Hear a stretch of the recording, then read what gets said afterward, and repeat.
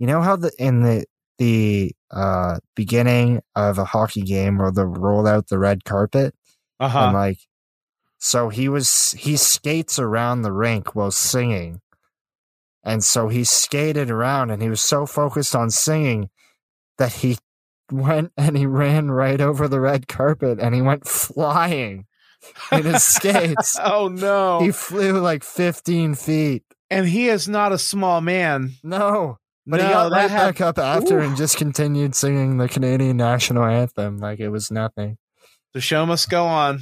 The show must go on. So this guy was the right man for the job because there are massive jets landing and he continues to carry on. Do you know what uncancel means? Have you ever thought about what happened to those TV shows that were advertised every single week until their plug was ultimately pulled? Well, we have. Welcome to the show that's bringing dead TV back from the grave. We review pilot and finale episodes of television series that disappeared as quickly as they debuted. Maybe we will like the show enough to want to bring life back into its corpse, or maybe it's better left dead. Will we leave it in the trash, or will we give it a second pass? Either way, this is Uncancelled, giving trash TV the chance it never deserved. Now they're all gone, cancelled on and on, but tonight they're gonna be uncancelled. If you're not a Patreon of Uncancelled, what the heck are you doing with your life? You're missing out on all kinds of early access content, not yet aired episodes, video, behind the scenes notes, and more. This week, we uploaded episode 24, Stella, over 90 days before it's going to be available to the public. And right now, there's still time to vote on which version of Tuca and Birdie we run in August. That's a Patreon exclusive right there. Drop on by to patreon.com/uncancelled to get started. And we are back with another episode of Uncancelled. Of course, I'm your host, Brandon. And special fill-in, we have producer Tom. He's here. Hello. He's here. Wasn't scheduled, but that's, sometimes it can be tough to schedule guests and you have last minute cancellations and life happens. So Tom is here for a third episode and he's good at it. So be happy. Thank you. We're checking out. Unfortunately, he didn't have a lot of time and this was one of the tougher series on the list. I gotta say There's a lot going on. Oh, yes. It is Caprica, which is a Battlestar Galactica prequel set 50 years before the events of that series. I don't think either of us are terribly familiar with Battlestar Galactica. No, I'm not at all. I've never watched an episode. I think I caught an episode that was on cable TV 15 years ago. But that's about it. So we're pretty much coming on a blank slate here and trying to just take this all in. I don't know if I guess Battlestar Galactica could have definitely helped, I feel. I feel like if I had at least some kind of knowledge of the source material, I would have maybe had a little more enthusiasm for this show. I could get some of the hits where he's like, there's a scene where he breaks down what the main Cylon means. And you have that little dun dun dun moment where you realize like, this is the beginning of the collapse that, precludes the main series, the Battlestar Galactica series. And I don't know. I guess they're at war with the Cylons in that show. I'm not really clear on that part. But for this show, it's primarily exploring, weirdly enough, religion. Yeah. Yes, it's very religious. It is very. Yeah, I got that sense. By the way, we review shows based off a list that I came across. Thrillist.com. 30 of the best shows of the last 20 years that only lasted one season. Again, the title is much better in the article, but this author, I did read the little blurb, and they had obviously seen Battlestar Galactica, They knowingly were like, well, they made a couple in their little brief tidbit recommending the series. They made some references to Battlestar Galactica, and we're like, whoa, this is incredible.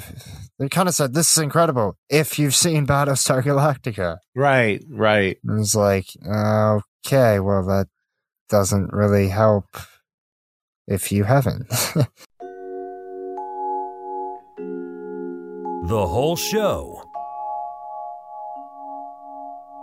The plot summary is two families, the Greystones and the Adamas, live together on a peaceful planet known as Caprica, where a startling breakthrough in artificial intelligence brings about unforeseen consequences. Very vague. Very vague. This has a lot of familiar faces. Yes. We have starring as Daniel Greystone, who's basically the lead character. Eric Stolz, pretty famous 80s, 90s actor. A strong performance in this show. Yes. For sure. Very good in this show. Obviously, very. I kept seeing, knowing that he almost played Marty McFly, I kept hearing it. I kept hearing it in his voice and was like, I know why they cast Michael J. Fox, because they sound very similar and they kind of look similar, except it's like Eric Stoltz is like if David Caruso and Michael J. Fox became like some sort of Super Saiyan combination or they had a baby. Yeah, like if you just like mix match their DNA and blended it together in like a test tube, and that's what you would get. Yeah, Eric Stoltz. Which is really what they could have done in this series. There was a lot of that kind of happening. We also have S.A. Morales. He used to go by Ben Morales. I believe it's S.A. Morales. I believe that's how you say it. Was in La Bamba. And he's been in about 1 million in every single cop procedural drama that's been on TV in the last 20 years. Yeah. NCIS, Criminal Minds, NYPD Blue, which also has David Caruso, ironically. He has a stoicism about him that lends itself well to this character and his internal debate that's going on, because he's got a lot of these misgivings about his connections with his home planet's family, of what is it? Torin. Yes. Yeah. Which is one of the 12 worlds, I guess. I guess so. I couldn't exactly fathom that. I was picking up on all the details. It also has Paula Malcolmson, who plays the wife in Ray Donovan, if you've seen that series, which I have. That's where I know her. I have not, but I've heard good things about it. It's a very good... They just came out with a movie, actually, which I did not know about, and I came across it, and I have not yet seen it, but I'm looking forward to that. And that's, as far as familiar faces, this is getting a bit ahead, and we'll get to this later, but also... In the first episode is who plays the athlete that briefly gets in the dressing room there that the kid talks to, is Jared Kiso, who I know from the series, the Canadian cop series 19-2, and also Letterkenny. If you've seen that show. I'm familiar with Letterkenny, yes. And he also plays Don Cherry in a TV biography movie. Okay. You know who Don Cherry is? I do not. Oh, he's like he's a very famous Canadian hockey broadcaster who's very outspoken. He's in his 80s now. Okay. He just recently... He worked for, they do this segment, Hockey Night in Canada on CBC, where they show a hockey game of two Canadian teams, and then they have Coach's Corner between the first and second period, which has gone on since, maybe the early 90s, maybe before that. He he coached the Boston Bruins in the 80s, and I think he was a player in the 60s. Okay. Very outspoken and controversial, and he finally got the can last year, I think, after, finally just being a little too out of touch and senile. And now he has a podcast where he just basically says whatever the hell he wants. There needs to be more fighting in hockey, and you need to punch people out. And well, he actually got fired because he went off on like a political rant about like immigration. Oh, which wow. had nothing to do with hockey. Forgot where he was. Yeah. Well, got too big for his bridges, kind of thought he was untouchable. Yeah. Or is in his 80s and just stopped giving a fuck. Yeah. Yeah. Really, yeah. It's been that way for about 20 years. So it's, he got by a long time on his merit. But that's nothing to do with this. Jared Kiso. And then we also have in the final episode singing the theme for I guess the national theme of Caprica is the Vancouver Canucks anthem singer who, really? He famously, I think this was when did this come out? This was 2009. 2009. Okay. So I think the Canucks made the Stanley Cup around that time, 2009 or 2010 or 2011. Anyways, this guy, he most famously he's known for, how in the beginning of a hockey game where they roll out the red carpet, and so he skates around the rink while singing. And so he skated around and he was so focused on singing that he went and he ran right over the red carpet and he went flying in his skates. Oh, no. He flew like 15 feet. And he is not a small man. No. But he got right back up after and just continued singing the Canadian national anthem like it was nothing. The show must go on.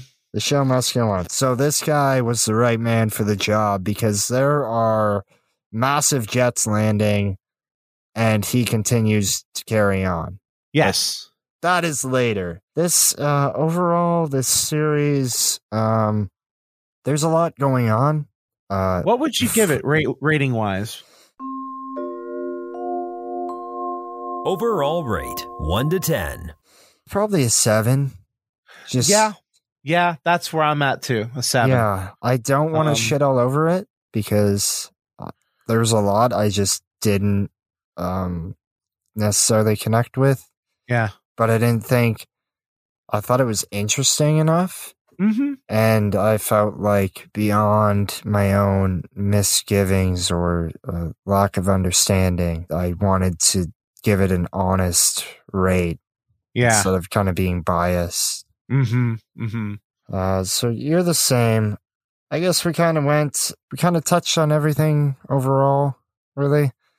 I don't think there's much to say without diving into the first episode, unless you have anything you want to say. Yeah, I think we can jump right into the first episode. Which is, of course, called Pilot. First episode. So I think they did a very good job of world building in this episode. Very quickly, you're thrown into chaos.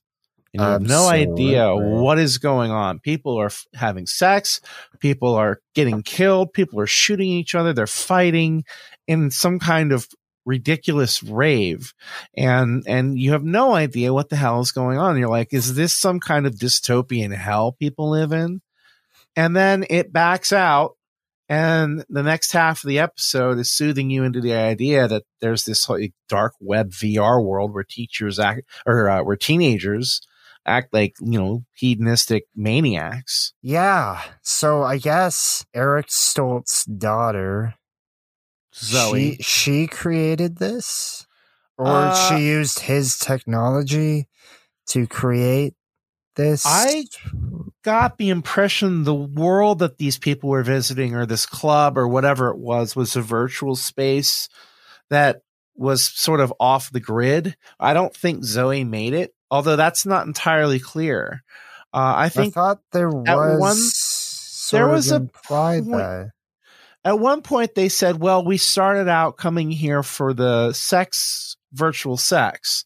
Yeah. So that implies it was there before Zoe discovered it. Oh, really? I think it was like we created it just to bang, and then it became this bigger thing.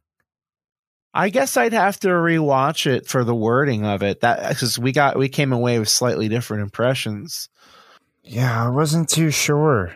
I thought maybe he like created the VR and then I thought there was that he created this thing and then she kind of expounded upon it and she used it to she made sort of a spin-off, which is kind of like this series is spin-off of Battlestar Galactica. But she made like a spin-off of his program. Mm-hmm. And created this weird, crazy room club. Yeah, thing. yeah. I don't know if she created it or not. It's a little muddy, because I think they're rushing also to get a lot of information out there, which is why the pilot was a double-length episode.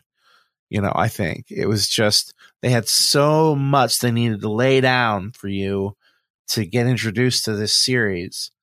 And some of it gets a little muddy. I think this one of the problems with this show that I have is that it gets away from itself occasionally. So we have the VR world, right? The whole storyline, and then there's the storyline of like a terrorist organization. Right. Then they are monotheists in a world which seems to have embraced polytheism. Yeah, I'm not familiar with all of that. I don't know anything about that. Yeah. Well, basically, I guess the society is like gods. They keep talking about gods instead of God. And I then got that much, yeah. This organization, this terrorist organization, they are like just one god. And they come off like almost immediately as just being cultists, they're touching their foreheads and they're saying these phrases and they're, we might as well dig into it. One of the characters blows up a train and kills himself, Zoe, and the wife and child of a lawyer named Yosef Adama. Or as he calls himself, Joe Adams at first, but everyone keeps calling him Yosef. Yes. That is a whole other, I guess that ties into, which then has them expanding upon that storyline of like the Adama family. Right. That's like a whole there's like a political conspiracy and like a murder conspiracy going on there. There's like a power struggle within the family. Yeah. And it's like a mob type of situation. Yes. But it has something to do with like their roots in Tauren or Tauren, planet of Tauren. And there's a lot of very distinct racism in this show towards Taurens. Like they're called dirt eaters. Right. Yeah. And people are just openly racist towards them. Yeah, they're not fans. Not at all. That whole train leading up to it, the train bombing, that is so Zoe. So then we find out later that I think it's a scene between Zoe's friend and Lacey? Eric Stolz. Yeah. When he catches her in Zoe's room on the VR thing. Mm-hmm. Yes. I think she says what do you think she was doing? She was leaving Caprica. That was her plan, was to leave on that train and not come back. Yeah, she was leaving for some other planet, and I can't remember what the name of it was. Yeah. Galaga or something like that. I don't remember. Planet Zion. I don't know. Yeah. Sure. Planet X, yeah. Planet X. And so then one of her friends ends up being the suicide bomber, who I don't think she knew I think that was like a double cross. Yeah, she had no idea that was coming.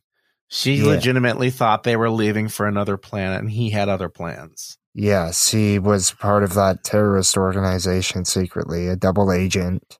And she blurted something out, and then boom goes the dynamite.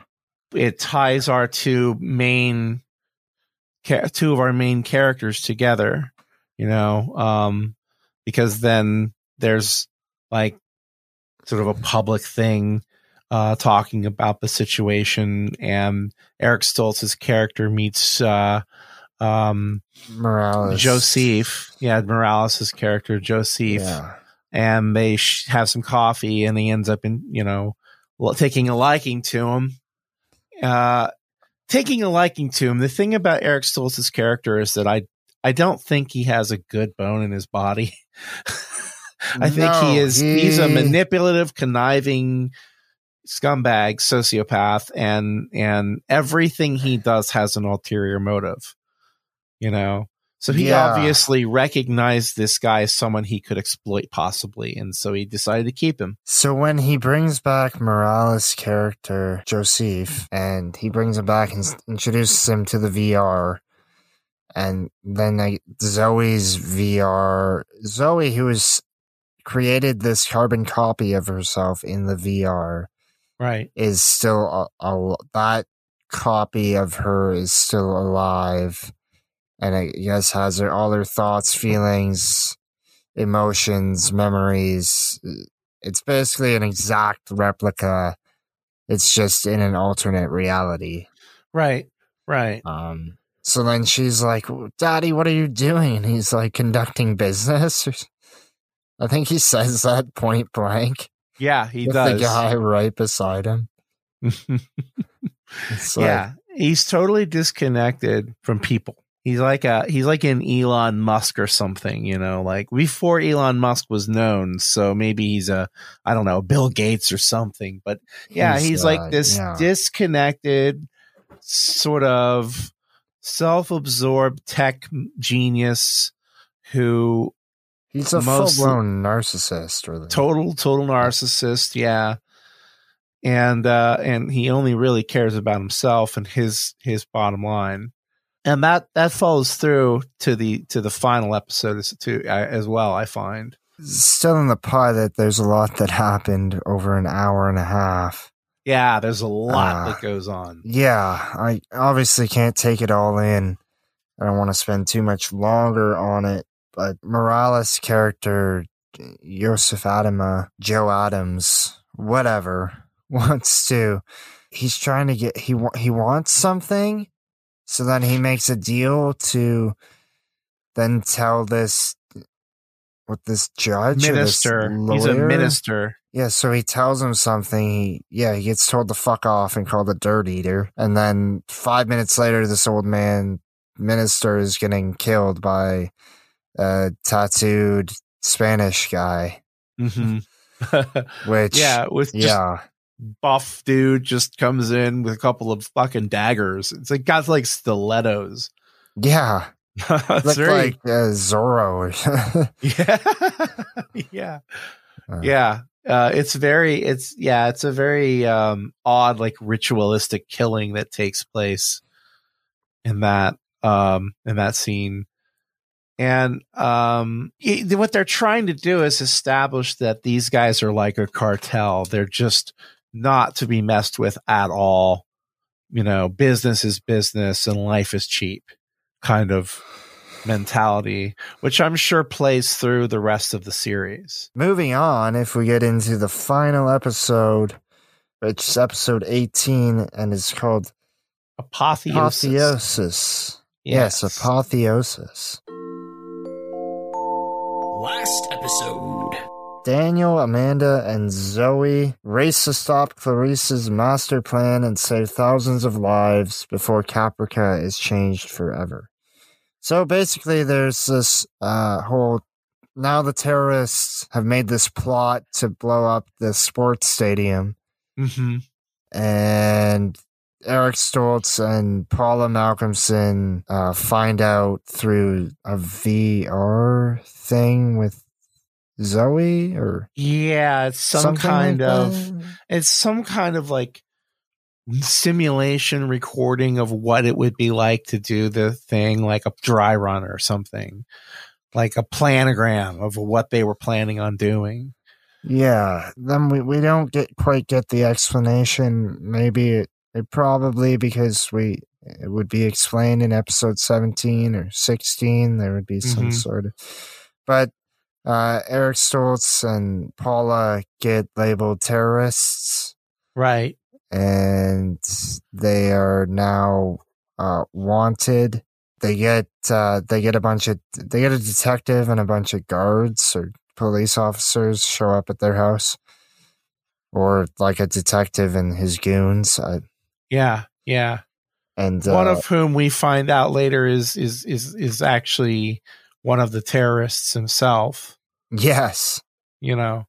But then, God, I can't think of who he is, but the other guy pulls a gun and says, you're not doing this. Yeah, there's this, do they say do something and then he does something, or? I don't remember.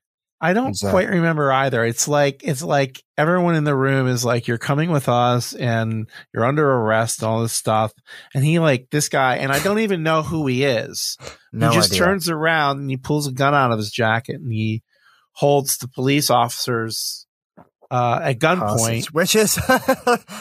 Which brings me to jumping ahead, and we'll go back, but this brings me to my worst scene. Worst scene. This guy pulls out a gun and he's just pointing a gun at a detective, and he is literally in the middle of a circle of guys who all have guns trained on him. It's not as if he has now taken this guy hostage and has pressed his body against his, as you would, sort of like, if you shoot me, chances are you're gonna shoot him. He's just in the middle, pointing a gun at one guy, surrounded by 5 other guys holding a gun who I don't know why they're hesitating, other than that was written into the script, because realistically there is no reason why they did not shoot him. Right. Yeah, it's total, like, I know you're supposed to suspend disbelief for shows like this, but there are moments where you're like, oh, what? Really? Yeah. I'm like, really? Why is this guy? And guy's like, the detective is like, these guys will shoot you. And why didn't they? And then you don't get any closure on that character. No. Like, at no point in the episode does it come back to what happened to him. I thought they were going to, so that allows Eric Stolz and Paula Malcolmson to leave the house. They casually leave, of course, knowing that this guy could be shot at any second, and so could they. They kind of grab their coats and casually walk out, hand in hand.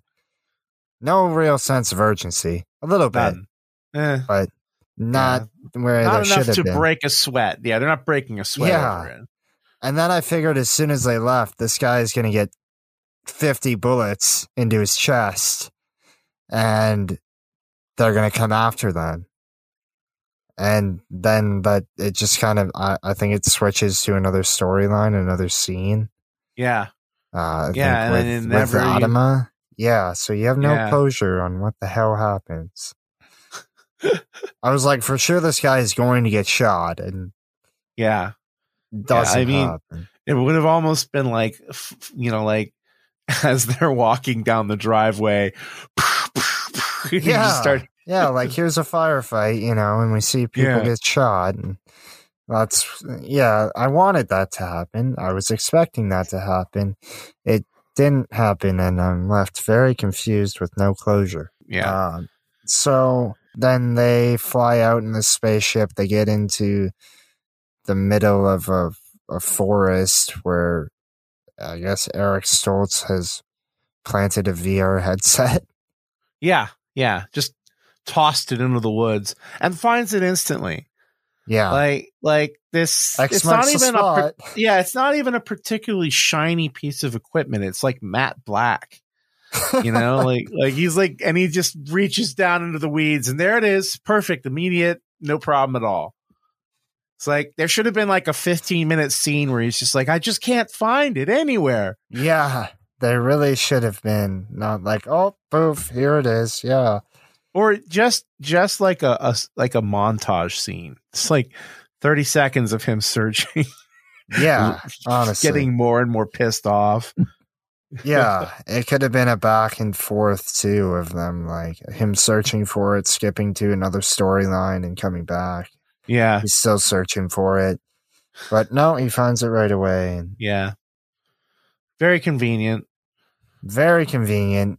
Plugs it in, finds this terrorist plot, and then they have to rush to the stadium after they figure out that it's happening at today's game. Yeah. Because they actually justify this by saying that's the only game happening this week or something to that effect. Yeah. And then meanwhile... Yeah, go ahead. Meanwhile, we haven't touched on the fact that Zoe is sort of living this double life where she can jump into the body of this Cylon and act out in the real world. But when she's not in the Cylon, apparently she's in this virtual world that Eric Stolz created for her. Yeah, the Cylon being a robot, basically. Yeah, so it's just like this kind of chunky, kind of slightly clumsy robot thing that approximates a body for her. And she shatters some guy's skull with her own removed arm. Yeah. Yes. Just literally beats someone to death with her own arm. Yeah. Just one swing like a baseball bat. Yeah. On a watermelon. Yep, just splits his dome right open. And then full Gallagher. Yeah. Full Gallagher. Yeah. Never go full Gallagher. And now she's able to jump around though. Like she's not stuck in the VR space that was created for her. She seems to have the ability to transcend that and go anywhere, into any program anywhere, because she ends up in the terrorist's little heaven program. Yeah, so let's just quickly fast forward because this is drawn out. Much. Yeah. It's drawn out, but basically what happens is that Eric Stolz then, as I said before, the Canucks anthem singer is now singing the theme of Caprica. Eric Stolz takes over a bunch of drone ships and deploys them on the field. A robot army comes out of Xylons, and they kill all the terrorists eventually. Mm-hmm. And so, and then they get sent to that heaven program. And then Zoe wrecks it. I have to say, with the arena scene that you just described, that's my worst scene. Worst scene. It is very schlocky. The robots are not convincing. It looks like video game footage, from like a PlayStation 4 game. Kind of does, yeah. Yeah, the lighting isn't right. It just doesn't. They feel like they're superimposed onto the scene. They don't feel like they're really there, and it just took me right out of the scene. And I was like, I understand, it's cool what they're doing, and I'm still feeling the tension. But every time they're on screen, I'm like, yeah, I'm watching Red versus Blue. Yeah, I can see how you felt that way. Absolutely. I didn't particularly feel that. I had a bit of suspension of disbelief. Well, we both quickly went through this, so I guess I was just by that point I was just kind of into whatever was happening. This needs to end already. Yeah, exactly. I was bored. Up until that scene, I was actually kind of bored with the final episode. In the last episode where like Zoe gets into their heaven program, the terrorists, and then she's like, I am God. And she kind of destroys the entire earth. Well, she turns it into hell. She basically turns it into hell, and then they all blink out of existence. Yeah. And then there's the leader who she's in some programming room, like kind of looks like a bat cave, sort of. Yeah. What's her name? Polly Walker. Okay, yeah. Yeah. So she was not actually at the stadium? No, she was like in some bat cave thing. Yeah, she was in her bat cave. Yeah, so that kind of confused me. But then there's like these machines that are breaking down and all around her, like malfunctioning and overheating. I enjoyed Zoe kind of destroying the thing. The whole, like, wrecking the place, turning it into hell. Best scene, I guess the opening thing, probably. The whole opening, there's craziness happening at this rave. There's people being sacrificed. And you later find out it's like, Zoe's friend is explaining it to Eric Stolz when they get into the VR. He's like, what the fuck is happening, basically? And she's like, oh, they sacrifice virgins, and this is where you just shoot whoever the fuck you want. And these are people just having sex or whatever the hell. Yeah. And there's like naked people. Writhing around. Happening. Yeah. It's all happening within 15 feet of everything else. It was like, so insane that it was like I was howling. Yeah. That's not like mind blowing best scene, but just so absurd. Yeah, and it stuck with you. Stuck with you. Yeah. Did you have a best scene?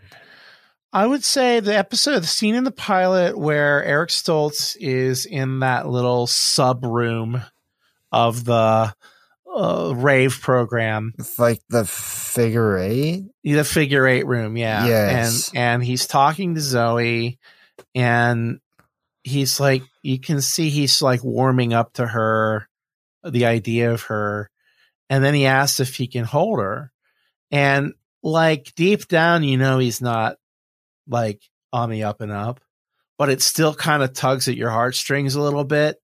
And then when the double cross comes, you're like, you son of a bitch. Yeah, he copied her down to a USB drive. Yeah. Yeah.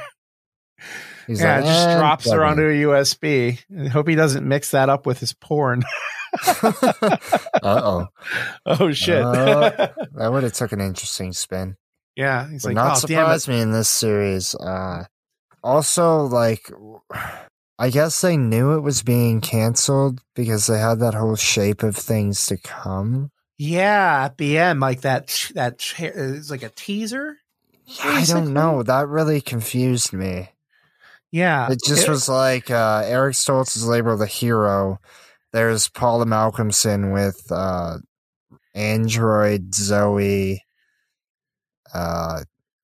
They have now a real life carbon copy of Zoe, basically, and she's laying with Paula Malcolmson, mom, on the couch, and they're watching Eric Stolz interview about this new technology. Yeah. Ever. And then it goes into the shape of things to come, and it's like giving you a preview of, I guess, what's yet to come. Right. But I'll give them that. They were ambitious enough to show all these future things that were going to happen for a show that didn't get picked up. The thing about this show is that despite my feelings about it technically and my sort of disinterest in the subject matter, I have to say that, again, the world building is very good. There's a lot of interesting elements to it. Like, formal hats are back in vogue. Everybody smokes. People are wearing 3-piece suits around. It's very much like 1950s. But in this future world where people also have the ability to put a thing on their head and go into a virtual world. So I don't know what year this is supposed to take place, if it's an alternate version of Earth or what, or it's just its own encapsulated universe that happens to look a lot like ours. I'm not clear on that. I'm torn on whether I would watch the rest. Quick pause for station identification. 10% of nothingness. Let me do the math here. Nothing, and then nothing. Not satisfied? Head on over to Uncancelled on Patreon. For prices as low as $2.99 a month, you'll get early access to each and every episode this season, as well as outtakes and bonus content. That's patreon.com/uncancelled. Cancel, it's a crime. Ain't no more gonna die.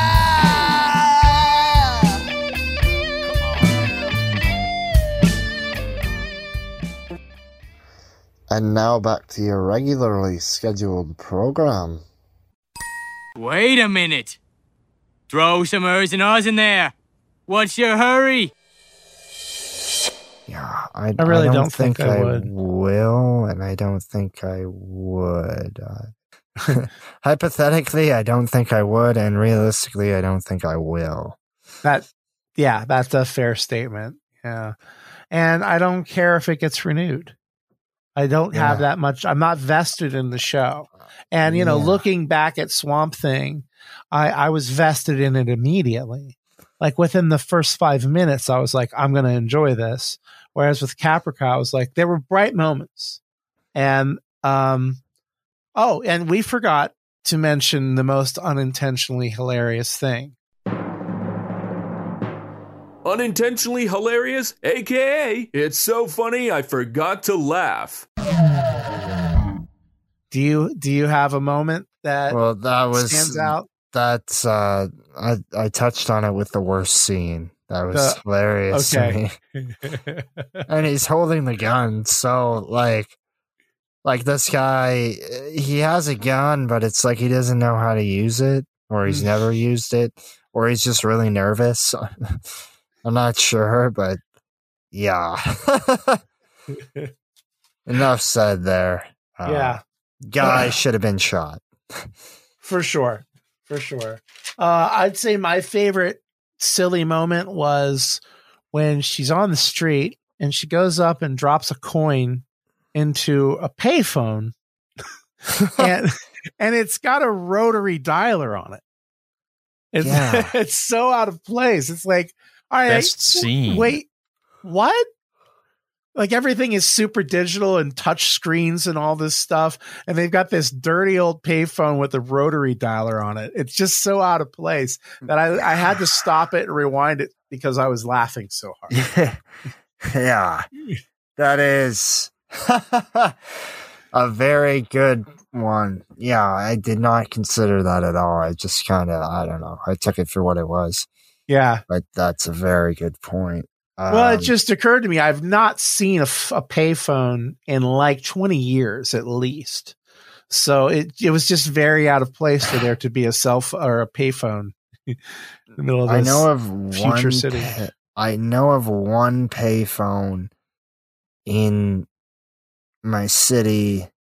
Well, that's not true. I know of a couple, but I know one that will probably never be removed because it is actively used exclusively by prostitutes, because that particular area is full of prostitutes.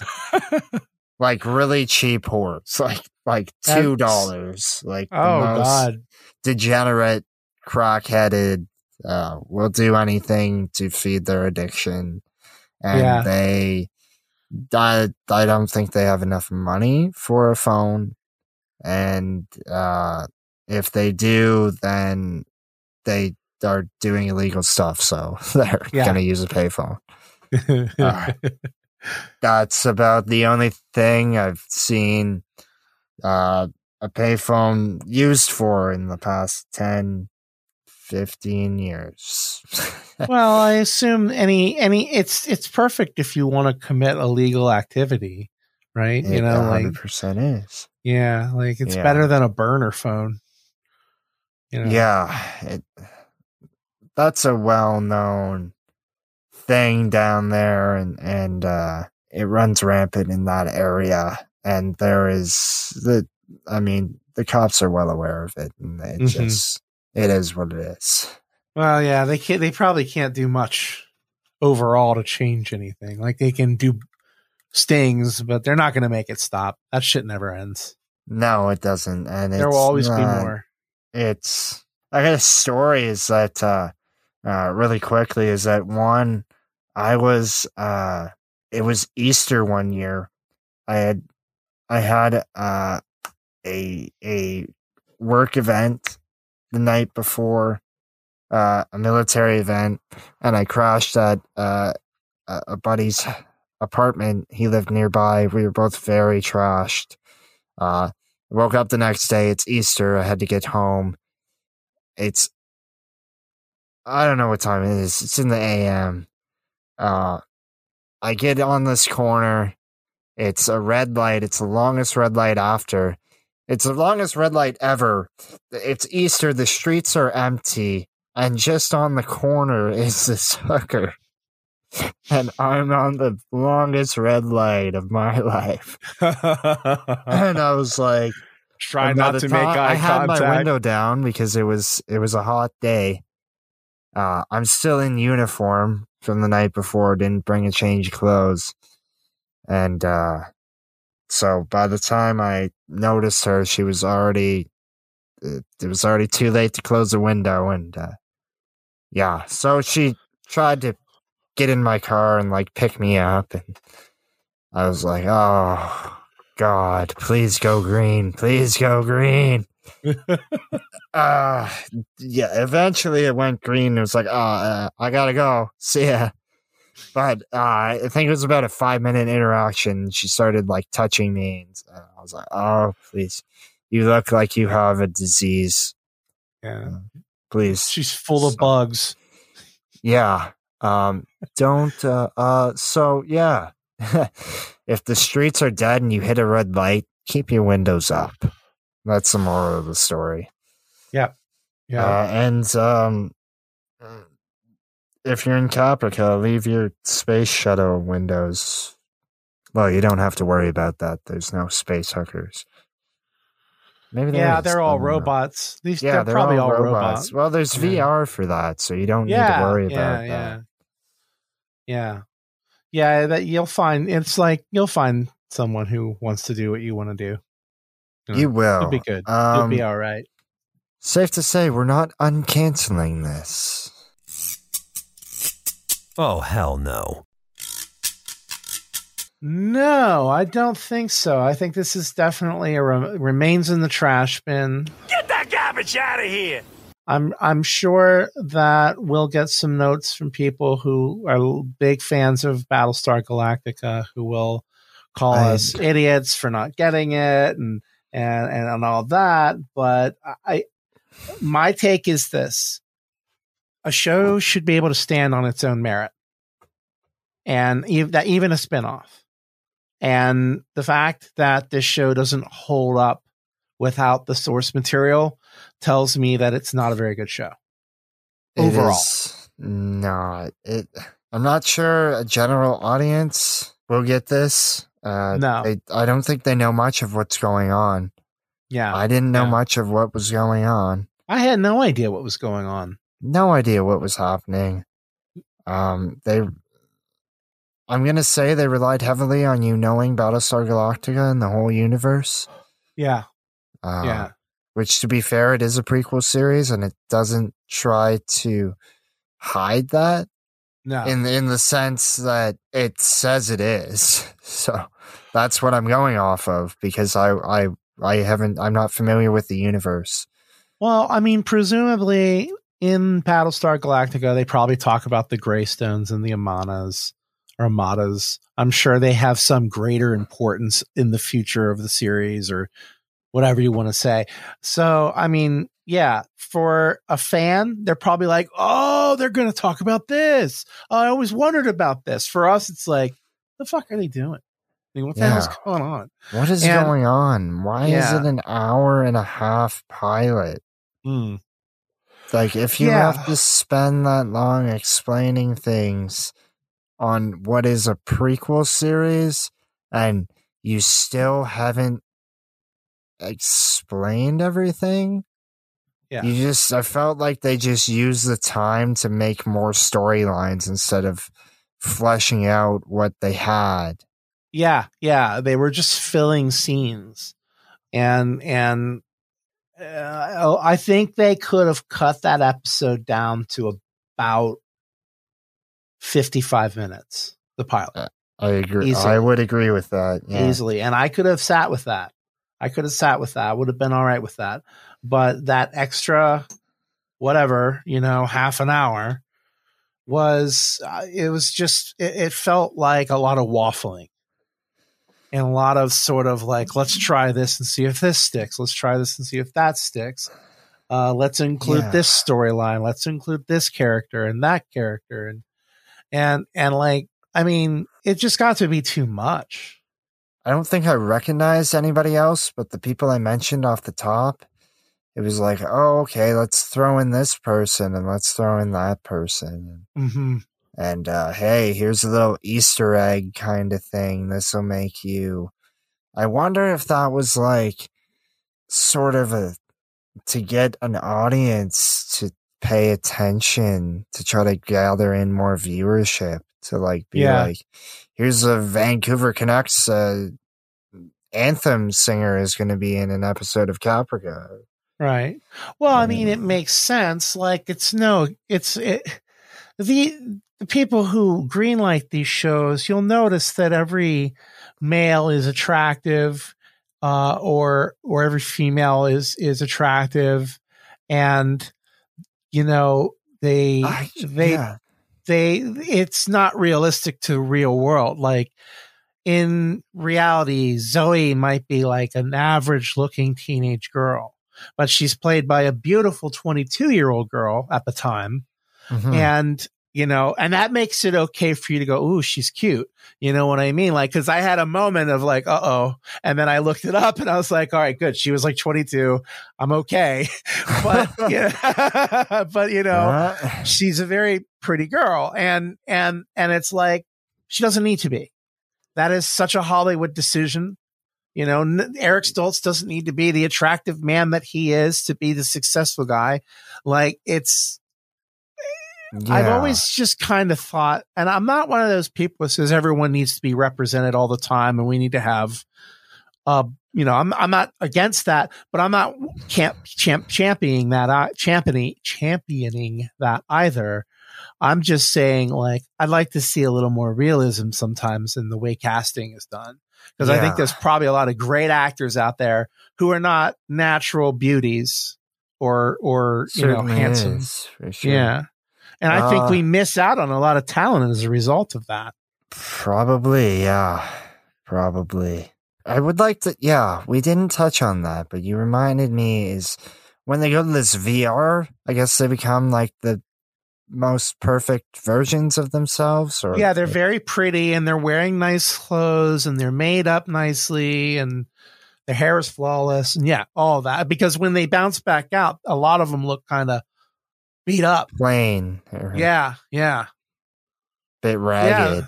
Yeah, it's interesting. There's one scene where like Eric Stolz, he gets bounced out and his hair is like kind of flopped all in the front. Yeah, like he's just and it's like it makes sense because he scanned himself on a good day. That's his digital image. But the guy he is when we're watching the show is a man who has just lost his daughter. And, he's wrecked, say what you will about what a horrible guy he is. He's still a father and he's wrecked, and he's not going to be looking his best, He is not, but everyone looks their best in this. Yeah, well, yeah, of course. Even looking like shit, he still looks better than most people do on a good day. Yeah. So the daughter's friend, who then gets her security clearance cleared, Lacey, canceled or whatever. Yeah, very hot. Yeah. Oh, yeah. Very disarmingly pretty. Yes. Yeah. Very distractingly beautiful. Mm-hmm. Mm-hmm. Yeah, that's Caprica.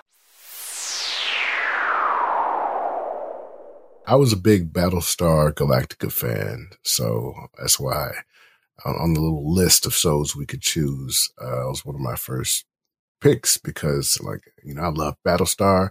For some reason, I just missed Caprica. You know, it just came and went. So I figured this was a good excuse to watch it. But after watching it, I can see why it didn't click, you know, didn't get picked up, because it's really quite a different show than what Battlestar Galactica was. You know, it's in the same, you know, universe technically. It's a prequel, but yeah.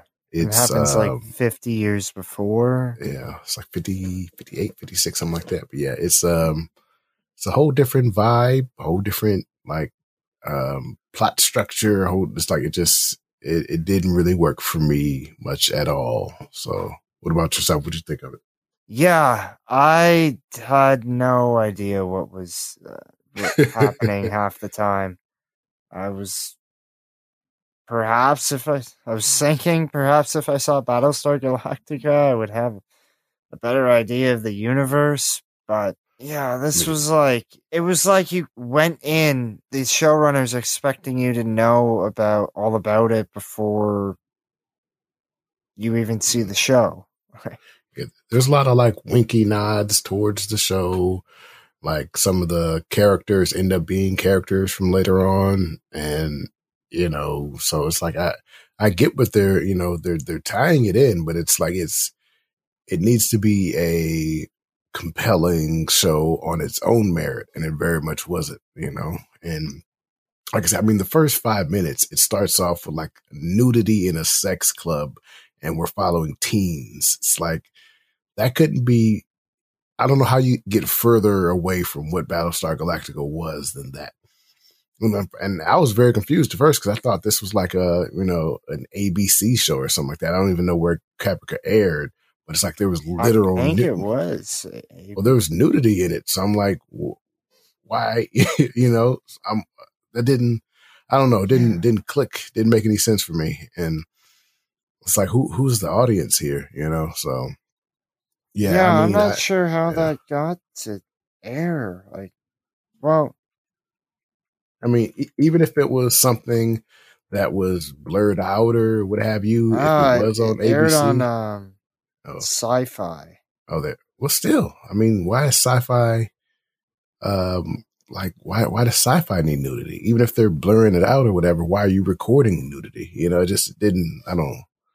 Like I get maybe I watched the uncensored version or whatever, but it's like why is it recorded in the first place? You know, so it's just and like there's all kind of sex scenes in here, and it's like I don't know. It's just I haven't watched Battlestar Galactica in like 10 years or whatever, but it's just it's in my head as a show I very much liked, and people really didn't care for the season finale of it, and I really did. It was like I really loved the series finale. It landed for me great, and it was like.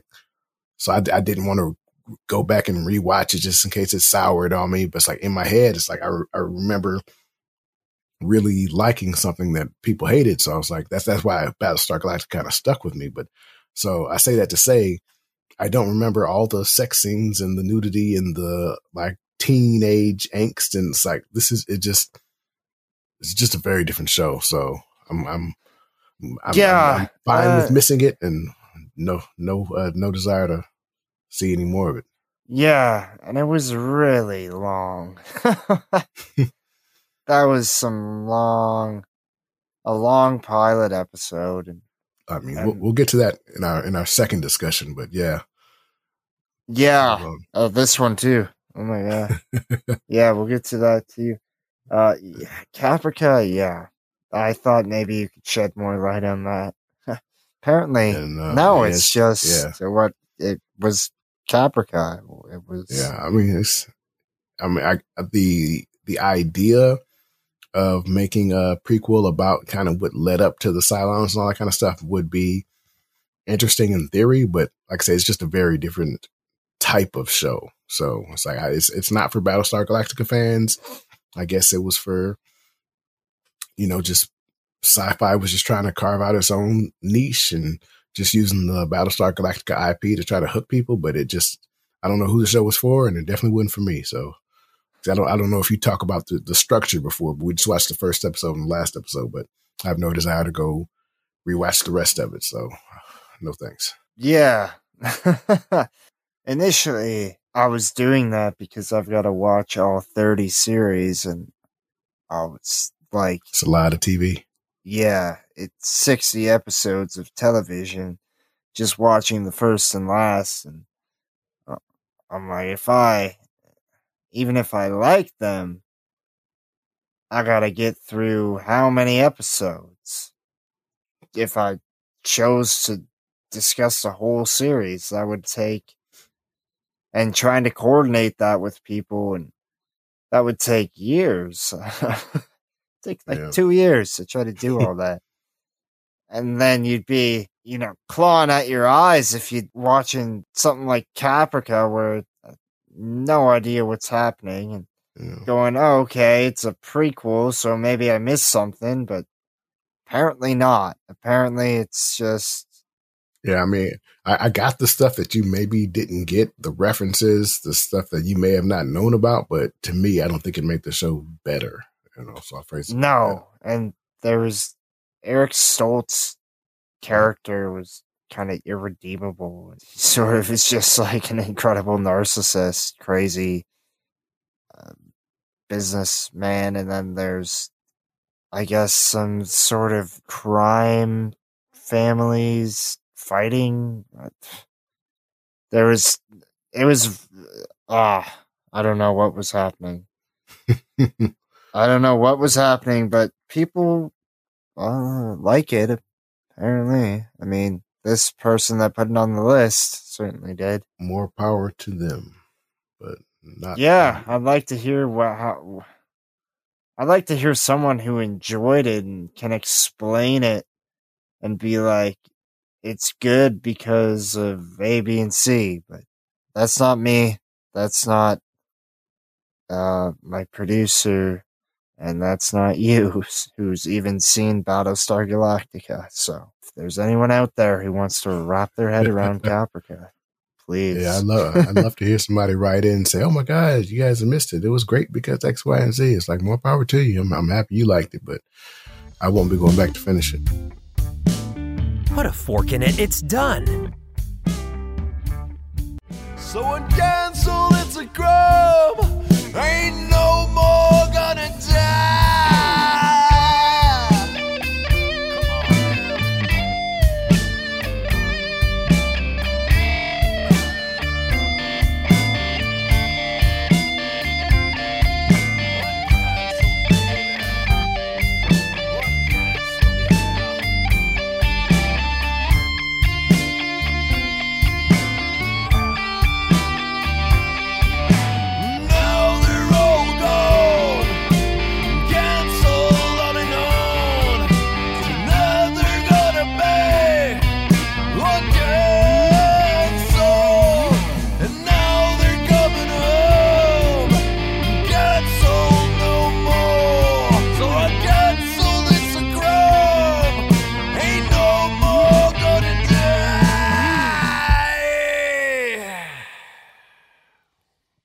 Wait a minute. Throw some Ers and Oz in there. What's your hurry?